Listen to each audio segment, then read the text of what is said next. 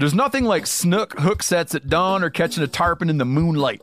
Find your next fishing trip made easy on fishingbooker.com and experience the magic of the Sunshine State or any other destination on your fishing bucket list.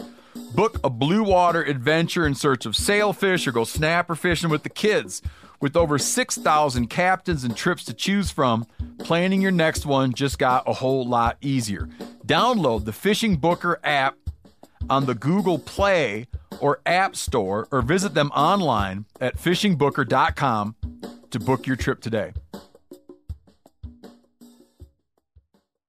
Hey, we're going to take a little break here and talk about interstate batteries. Now, if you're like me, enjoying the great outdoors, you need gear that is as reliable as it gets. That's why I power my adventures with Interstate batteries.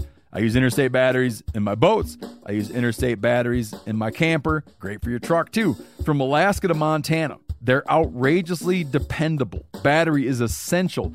With over 150,000 dealer locations, finding one is easy. For all your vehicles, land or sea, choose Interstate. Head to interstatebatteries.com and find your power today. Hey, everybody knows Weber grills. I've been using Weber grills my whole life, and check it out. They got a pellet grill, the Weber Searwood pellet grill.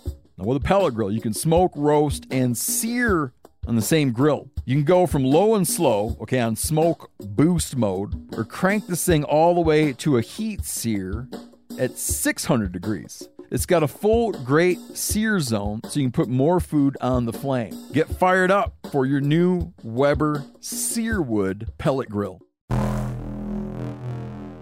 Welcome to Wired to Hunt's Rut Fresh Radio, bringing you the latest reports from the Whitetail Woods. And now, your hosts, Casey Smith and Tyler Jones. This is Rut Fresh Radio, brought to you by Vortex Optics. I'm your host, Tyler Jones, and this week, there seems to be a common sentiment that there's a lull happening in buck movement across much of the country. Does the October lull actually exist? I'll let you make your own decisions.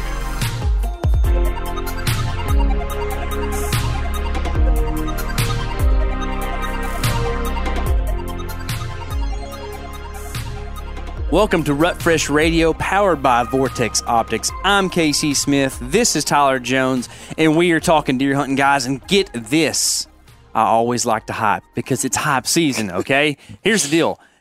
Whatever today is, whatever day you're listening to this, man, it gets better tomorrow, and better the next day, and better the next day. It just keeps getting better from here on out, man, Unless for you're quite Alabama. a while. That's right. If you're Alabama, it don't get better for a while. That's You right. have to win Or the SEC. Mississippi or any of them. The good thing about those states down there, man, is like pretty much just the bowl appearances actually interfere with the rut, you know, because it's so late. That was what I was regarding to, you Yeah. know, there with the Alabama loss. It was very unfortunate for them. That's right. Their family. But yeah, those January ruts are nice, but in most of the country, you're right. Like every day, it's getting better. It is, man. We've been talking to people from all over the country, and the further north you go, the kind of more consistent this gets. I do believe we're actually fixing to hit up on another little swing up through the North Country to go chase some big old bucks. But it's still that way here in Texas, where we got some cameras out hunting some Texas public land right now, and kind of targeting these cold fronts that are moving across the country. And that's going to be probably a pretty big theme from what we hear guys talk about. You know, depending on your opinion of deer movement, I know that there's studies out there that bucks don't move anymore, and for any other reason. Like, I mean, honestly, if you listen to all the studies, they're going to say that deer movement is a monotony and it never changes. But if you've been out in the woods some, there is perceived reality, and that perceived reality is that these things have some influence on deer. I can tell you one thing is there's no doubt, like this time of year and also on colder days, deer are more on my camera. Like, and there are more bucks on my camera. So, I mean, I don't know what to do except for just, if I'm doing my own science, this is what I see. So I'm going hunting if it's cold and, you know, Guarantee you. in November. Time to be in the woods. Yeah. Even in late October right now. Yeah. Yeah.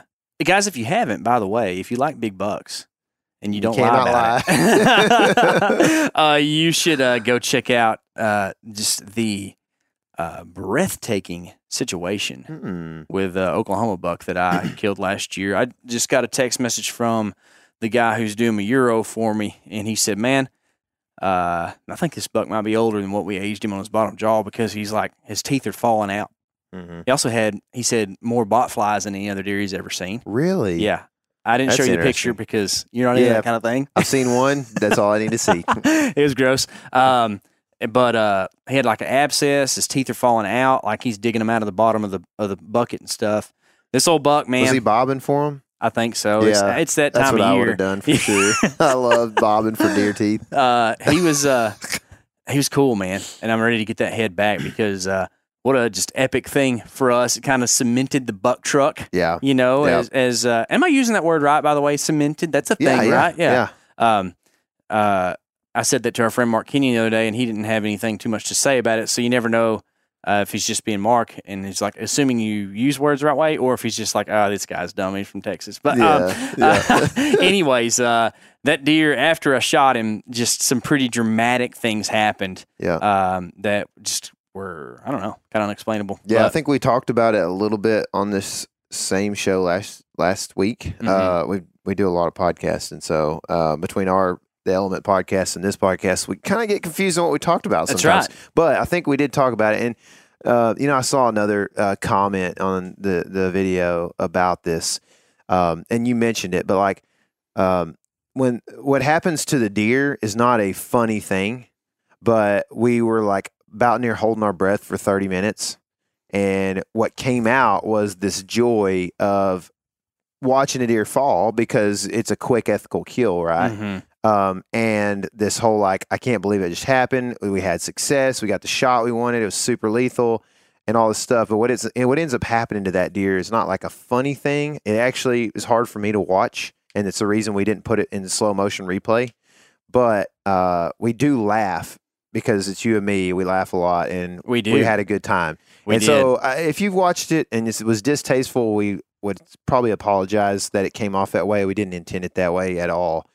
We actually both highly respect and value all kinds of animals, probably more animals than most of you listeners. I can say that especially about KC because this dude knows every bird under the sun just about, you're a birder pretty much. Yeah, so. and the ones at night too. Yeah. Night jars. Those are actually, Yep. you want to talk about one of the most sorry, Mark, again, where, we're not grouping here. Yeah. So I apologize. It's but basically the same thing as there's red-tailed like hawk. 27 different species of night jars. Mm-hmm. When they're all kind of grouped into that like nighthawk, night jar type Mhm. thing, right? Yeah. But anyway, we just nerded out Let me real ask quick. you Right this, then. whippoorwill. It's a night jar. That's what I was Mhm. thinking. Okay, just making sure it's the same Yeah. thing. Yeah. And we actually, what we call whippoorwills here are usually Chuck Widow's wheels. But we just, A lot harder to say. yeah. And doesn't sound near as cool. It's like we already got plenty of syllables in the word whippoorwill. That's right. Yeah. Longer than the song, Chuck Widow's wheel. It doesn't come out near as Actually, easy, does it? I mean, that's pretty close, actually. Yeah. We might, maybe it's probably, if somebody check that, fact check that, maybe Yeah. the same amount of I syllables. used to keep up with things on the calendar some, and I learned that from Pop, my granddad. He would always write down the first whippoorwill he heard in the spring. It was always like late March, early April, something Really? like that. Yeah. And I think that I should start doing it with deer a little more often. Like the first scrape I see open up in Texas, I Yeah. should keep up with that Yeah. and see what that is, because that's what we're starting to see around here right now. Mhm. Got some cameras running. Going to be doing some hunting this week on the cold front. But I'm kind of thinking and concerned, and just for a little hunting banter here, as a lot of people are hunting and thinking about this. In fact, that's why they listen to this podcast. I do believe. Hunting and thinking. Hunting and thinking.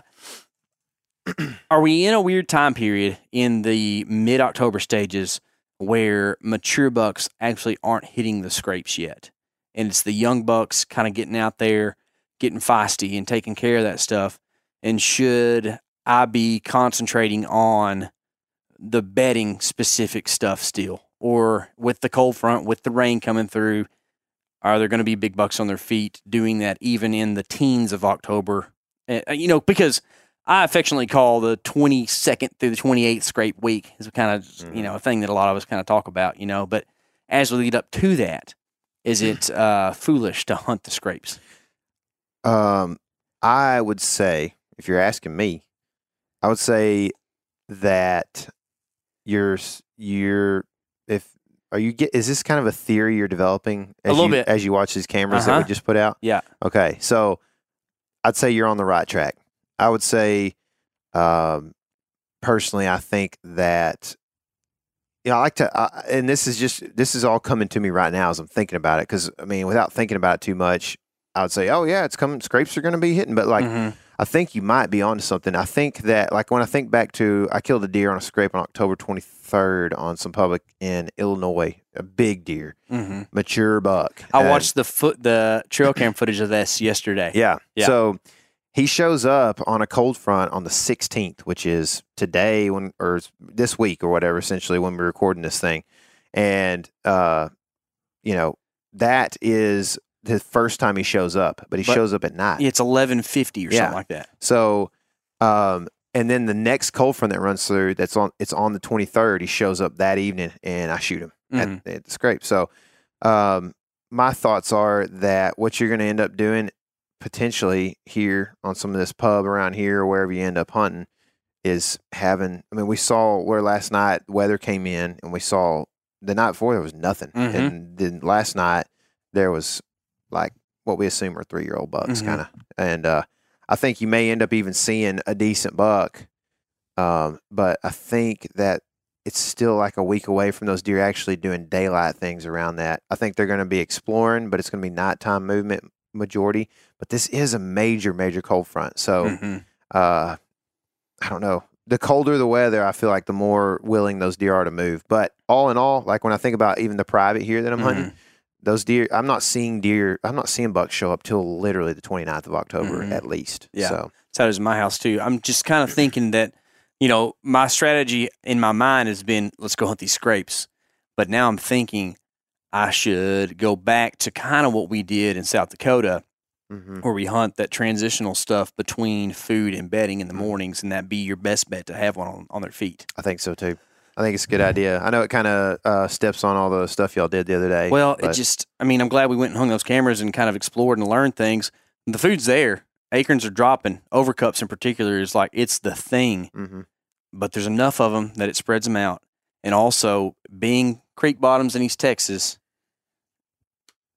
it's just, there's a lot of bedding cover. Yeah. And I haven't had the opportunity to go in there and just tear this thing up in the off season to know like specific buck bedding, you know? So I'm thinking that I'm going to go look for big rubs that are way back away from roads and near some food and try to just get the wind right and hunt that stuff. I think that's a good plan. Yeah. I think you're on the right path.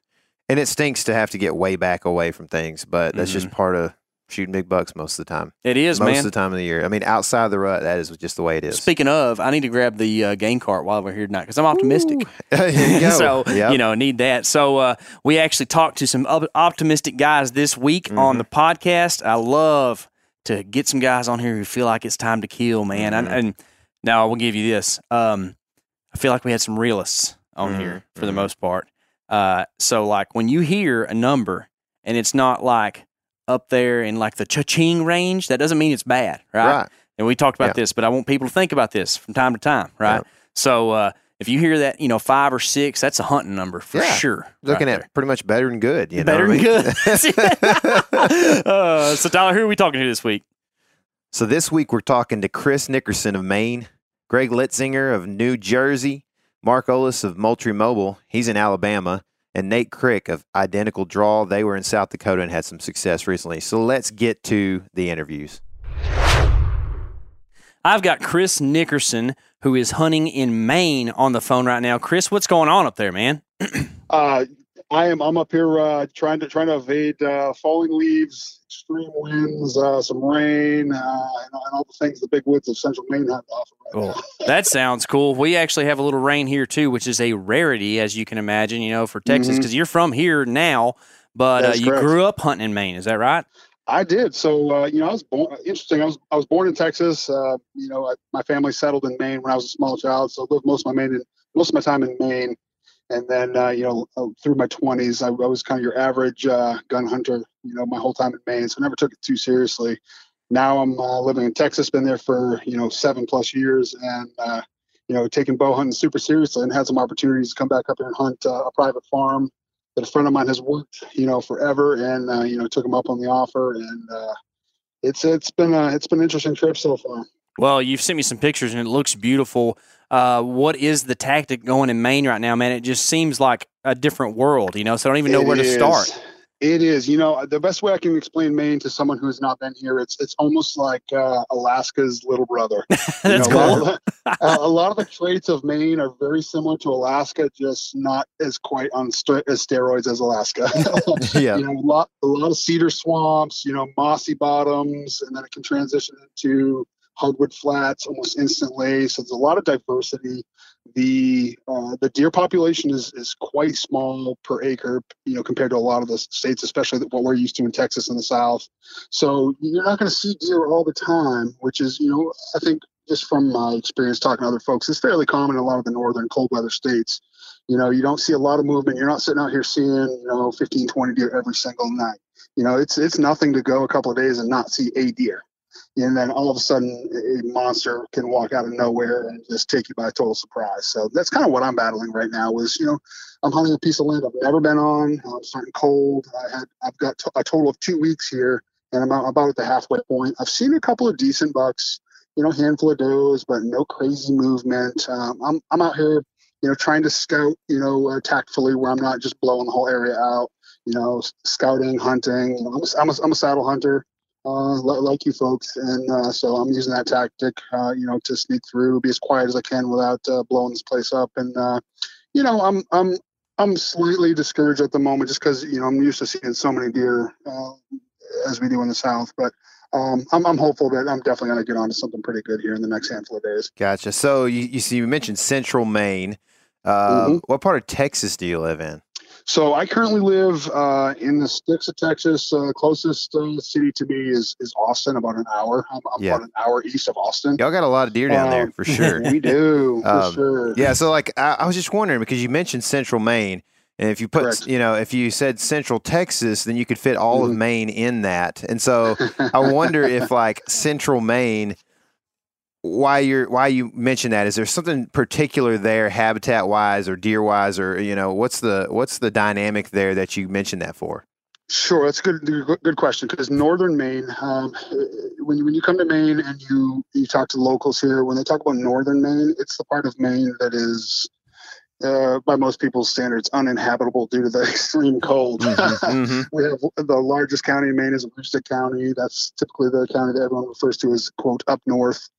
Central Maine is basically, if you look at it on a map geographically, it's kind of actually the southeast corner of Maine, if you were to break it down on a map, but that's kind of referenced as Central Maine. Bangor is the biggest city that's close to where I'm at, which is considered Central Maine. And then from there, you head towards the coast, and that's considered more the down east Maine section. Gotcha. So what are you focusing on right now there in Central Maine?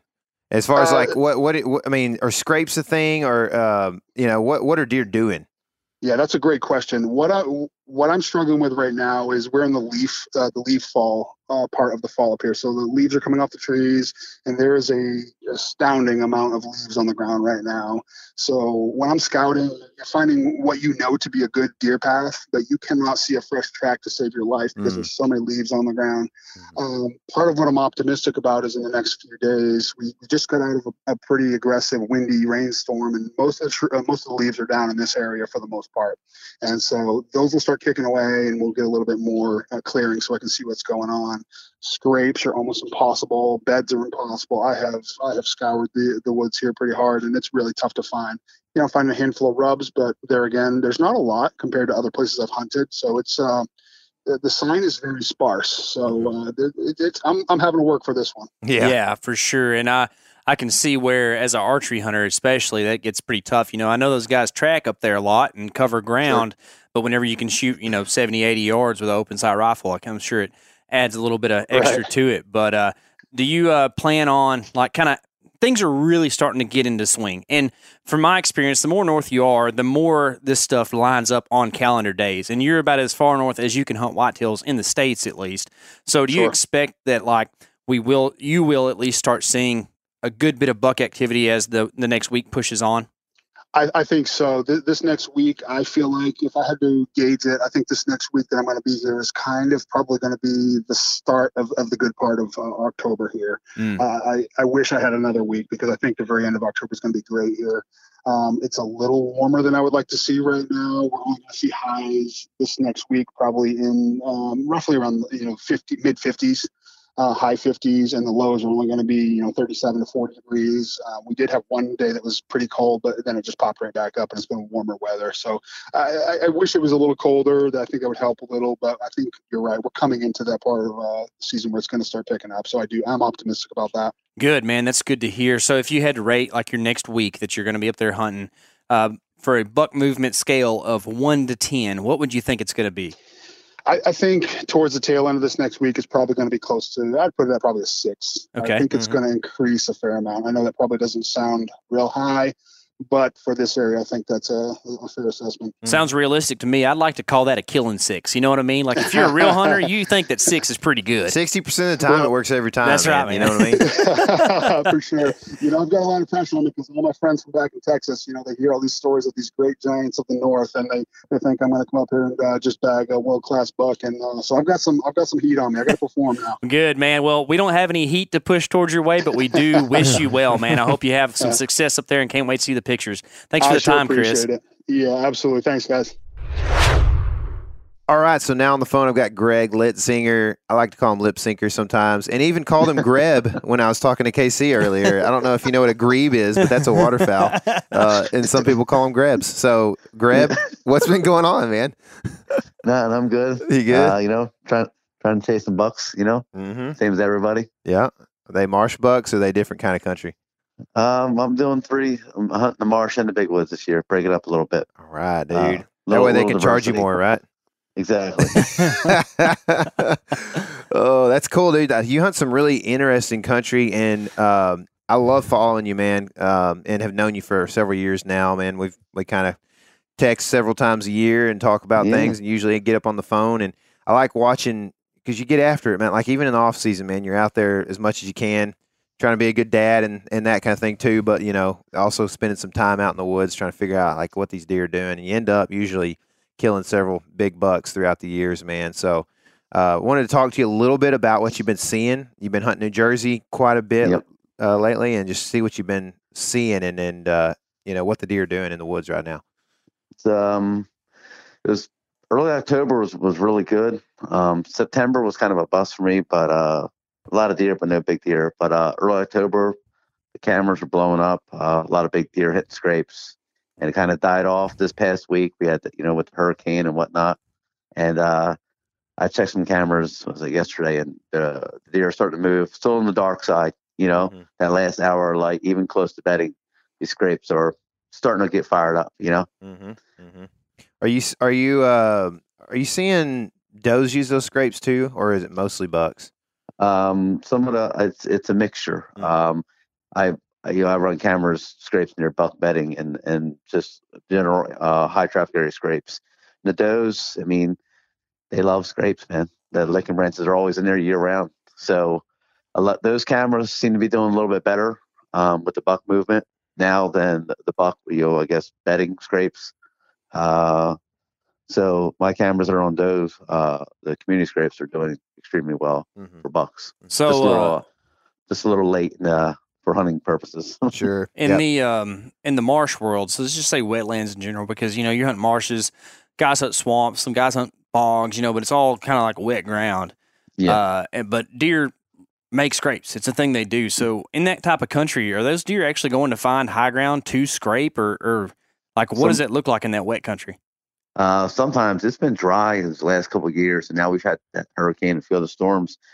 Some of the traditional scraping areas underwater. So they've just moved it to the next piece. Like the one that's like a holly tree. They like holly trees, and they move the next holly tree on high ground. That's what it's scraping. It's like 20 yards away, which is kind of nice because it's a better advantage for me getting in and out of that piece actually. So I got a good chance of seeing a good deer in that one.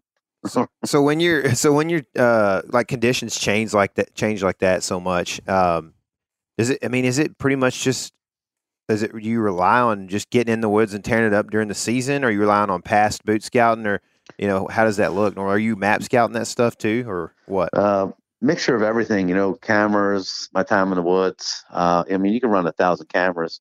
If you can't decipher the deer sign when you're walking in, the cameras ain't going to help you. Because I call it death by data. You can have too much data. Mm-hmm. You overthink everything. So you just need to know this week of October, scrapes, they start day walking, and you go hunt those scrapes. And half the time you don't see anything, but when you do see something, usually it's a really good deer. So it's a mixture of both. I use the trail camera stuff, and I look at the moon and wind and stuff like that. But I try not to get too bogged down with the data. Mm-hmm. I think you will definitely, for me, I can't process that too much data. Like I'll just go insane, think about everything I don't need to be thinking about. Mm-hmm. And I second guess every move. So yeah, there's like a moon thing where you could definitely get bogged down in that. But it's interesting to me. And if I know you and you back this up. So if you could just give us high level, like your thoughts on the moon. Like, what's like the thing, if you're going to pick out, like, okay, if you're just going to barely pay attention to the moon, look for this, what would it be? It's first light, last light, middle of October, seems to be like the 15th through the 25th. First light, last light, first hour of light, the overhead underfoot matching the overhead underfoot and first light. Gotcha. So you're syncing that up. Yeah. So you want the sun to be like 90 degrees from the moon, pretty much. If you can do that. Yeah. Gotcha. Yeah. Directly overhead, directly underfoot. And I've had success, the early AM, like 7 a.m. If you get those things to match up, first light, first hour. So overhead or underfoot, I seem to get deer coming back to bed later, bigger deer. Yeah. And I don't I'm not biologist, and it's been debunked 100 times, but I know a lot of my deer have been killed on those mornings hunting beds close to bedding. Well, so it's like, I'm going to go with what works for me. Yeah. Well, you mentioned a time period that is coming up to be that. So if you were looking forward as to what you think the next week will be in the deer woods for buck movement, what would you think that's going to look like? I think it's been a slow start here in Jersey, as in my buddy in Delaware says the same thing. Scrape's kind of hot and kind of died off, and usually when it happens, we get around the 18th of October, it's going to just really, it's going to be like a light switch. Mm-hmm. And like this week, I think Tuesday, Wednesday, we got some cold weather. So I think you're going to see a lot more daylight movement. These bucks finding out where the does are, finding out where the feet are, and those bucks that might not have been showing you haven't seen are going to just pop up for a few days and be gone. So it's a good time to be in the woods. Good time to be in the woods. Yes, sir. So buck movement 1 to 10, if you had to rate it. Next week, I'm going to give it a 6. Oh, baby. Killing 6, man. That's good, man. I like it. 60% of the time, it works every time. That's right. All right, man. Well, thanks for doing this. Yeah, man.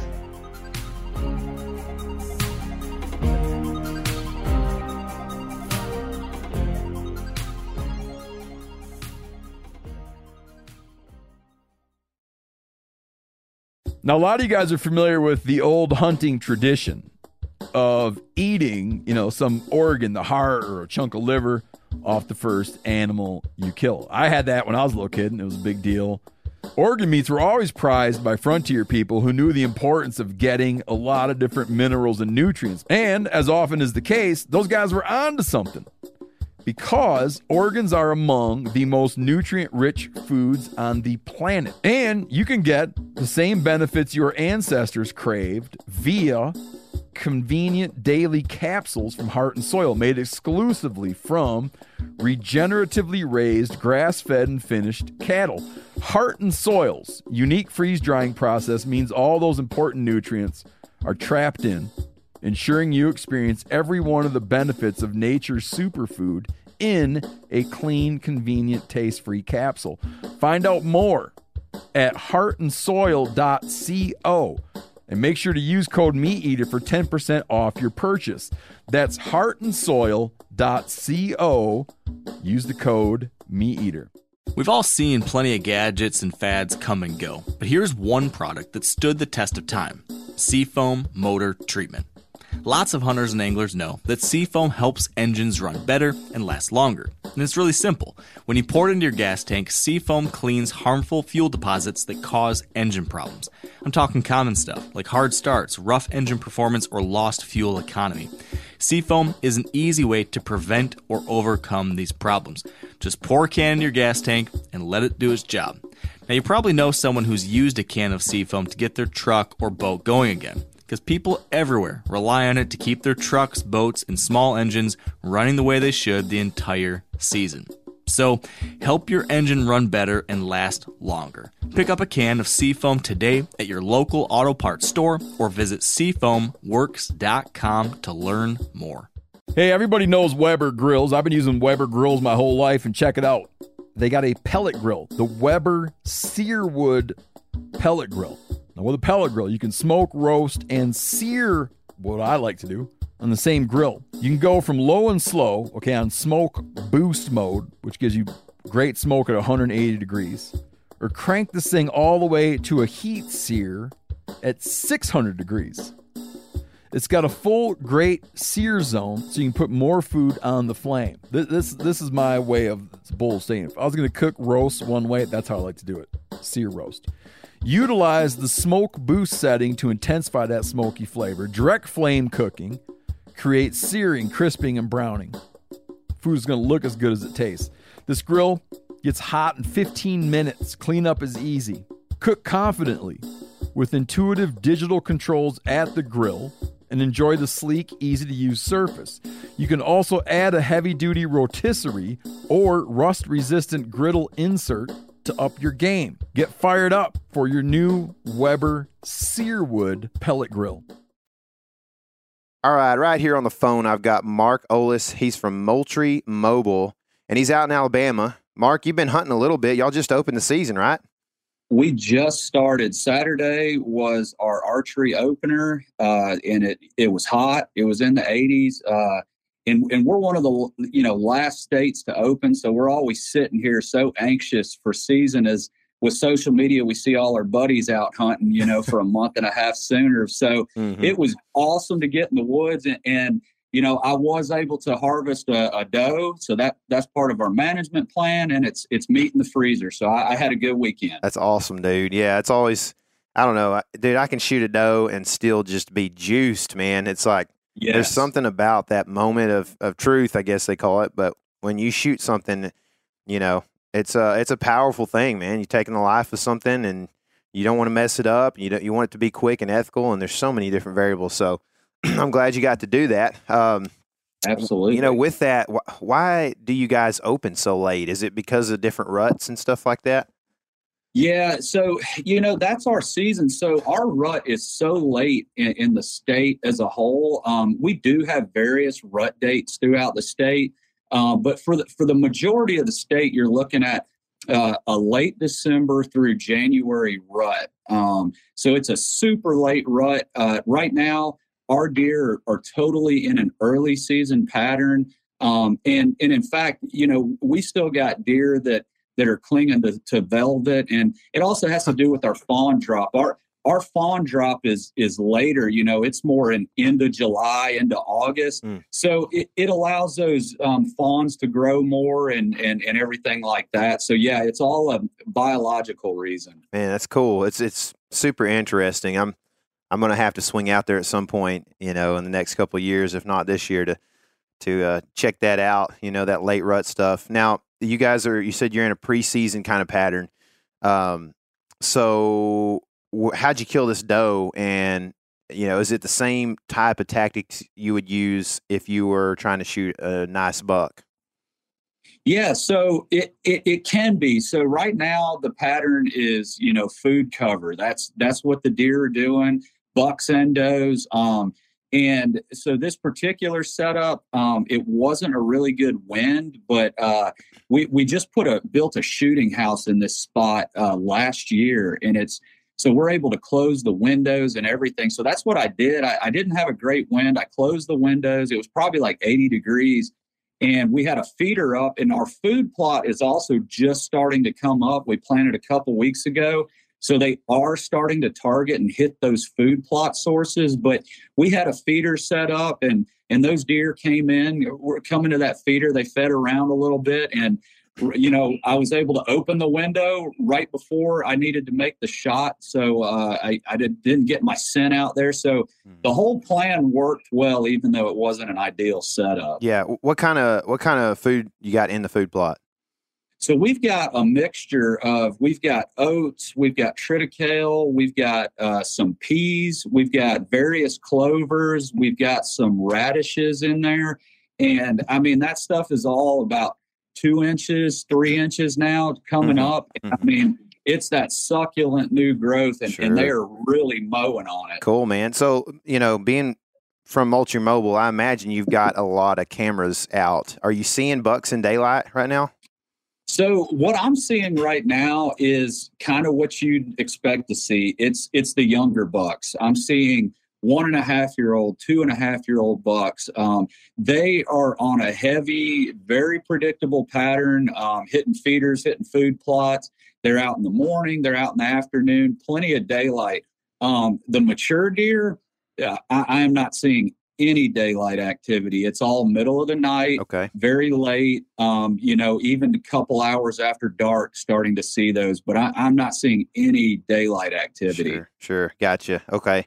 That's good to know. So with that, if you were hunting mature bucks in the next week, first of all, I'd like to know, based off weather patterns, moon, time of year, all these different things that you would factor in.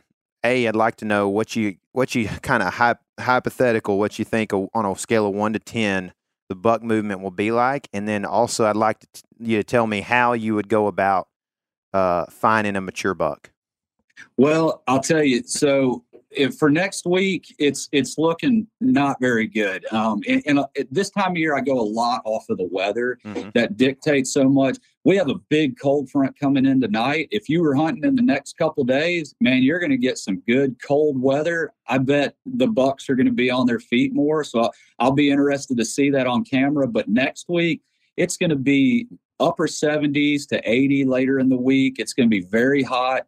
And to be perfectly honest, if you do have an area where there's a mature buck and it may be better to stay out of there and wait for better conditions because there's a high probability of really boogering up a stand right now. And you don't want to bump that buck somewhere else. So I would tell guys in this area, be leery about your spot unless you can 100% sneak in, sneak out, and you've got the perfect wind. Otherwise, I just don't think the daylight movement is going to be very good on mature bucks in the next week. Sure. So those are wise words for one. Scale of 1 to 10, buck movement in the next week.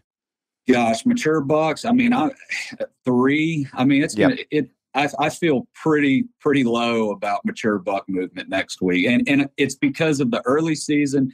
We have no rut activity here at this time like the rest of the country, and it's going to be hot. Yeah. That's a good number. Realistic, man. We appreciate that. We appreciate you hopping on, giving us the rundown on Alabama. Maybe later this year in the December area when that rut kicks off, we might have to have you back on to talk about how those bucks are moving more on a 7 or 8 scale. So I appreciate you, Mark, and hope the best for you this season. Hey, thanks a lot. Same to you. We appreciate it. All right, now on the phone, we've got Nate Crick from Identical Draw. Dude, what's going on right now? You in the truck? I'm in the truck. I'm driving through the great state of Kansas. Man, it's starting to get real good. So Thomas and I are trying to spend as much time in the field as possible right now. Cool. So, well, that's exciting. So starting to get real good. So I guess you've been all up in them lately, huh? Yeah. Oh, yeah. Yeah, we just got back from South Dakota last week and had a super successful hunt. One of our probably top 3 or top 5 public land hunts ever, which is saying a lot. Like we were pretty covered up in deer, so it was awesome. Man, that's cool. You ended up, was it you or Tom that killed one?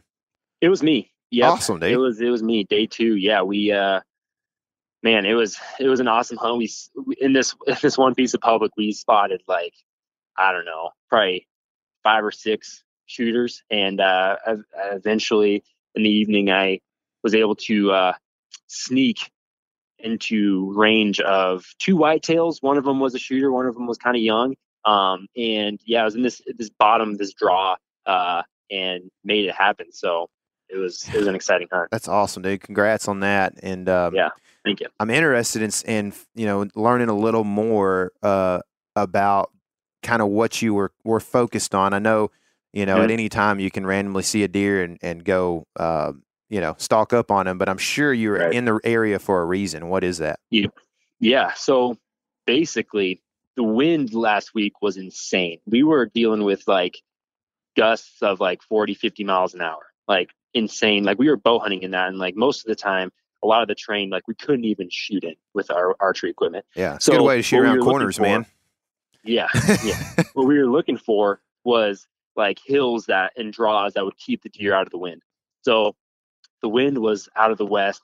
And so we were looking for kind of those like east facing hills where we knew that they'd kind of be tucked in there, just like basically out of the wind, and deep draws. And that's exactly where we found the deer. So hunting in 40, 50 mile an hour winds, like sucks so bad. Mm-hmm. But man, if you can, like the deer are in like very, very predictable spots. Yeah. So yeah, we focused on those deep draws, and like literally every time we found like similar stuff like that, man, we were finding deer pretty fast. Man, that's a good point. Anytime there's some kind of like outrageous condition, it kind of like it for instance, like here locally, we've got we're in a pretty bad drought, and so we got one of the best bass lakes in the country locally, and technically there's a lot less places for these fish to hide. So for sure. And so that's kind of one of those things is like, you can actually be successful if you get out there and do it. It's same thing on, fishing on windy days and stuff like that, like you're talking about with hunting. So that's pretty interesting. Now, if you were up there, like say in this next week, what would you be focused on? Just say the wind was out of the mix here. Yeah. I would be focused on some pretty similar things, but I'd honestly be doing a lot more. I don't know. We were doing a lot of, glassing and scouting that way, but I'd be doing probably a lot more boots in the ground and like fresh sign, which we do still quite a bit, but like, I mean, you're going to have bucks starting to get pretty amped up doing a lot of scrapes and stuff.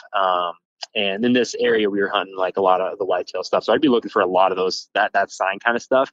And then just expecting buck movement to increase and just for them to start moving like just a lot more in daylight and stuff. I would be just hunting more predictable draws in like travel areas where like those bucks are going to start to kind of be interested and like moving a lot more, and just those it's not full on November rut, but I'd be like kind of starting to hone in on some of those travel routes. Sure. Yeah, that makes sense. I got you. So scale of 1 to 10, what do you assume buck movement's going to be like next week? Man, I would assume it's probably weather's like moderately good. Nothing like insane, but I'd give it a 6 out of 10. All right. Like at least like it's over 50%. So like I would be like looking forward to hunting that again. I mean, right now actually we got some seriously like good cold weather, but yeah, I mean it's gonna be fine. Sometimes I feel like people give this time in October kind of a rough go, but man, it is one of my favorite times to get out in the woods. Yeah, so. Dude, that's good, man. We've had some very, very much realistic people on this podcast so far this week, and I appreciate that realism. I appreciate what you guys do, the messaging you guys do, what you attempt to do with helping people out who are maybe not as privileged as you guys. And man, keep going, man. Get after it this season. I hope the rut goes well for you, and we'll be talking to you soon. Yeah, thanks, Tyler. Appreciate it.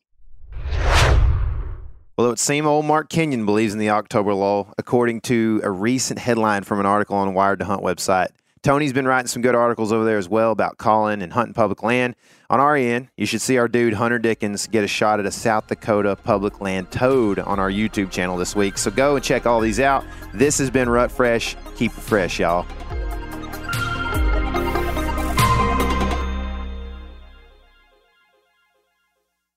I'm sure a lot of you guys remember the old ceremonial hunting tradition of eating the heart out of the first animal you kill.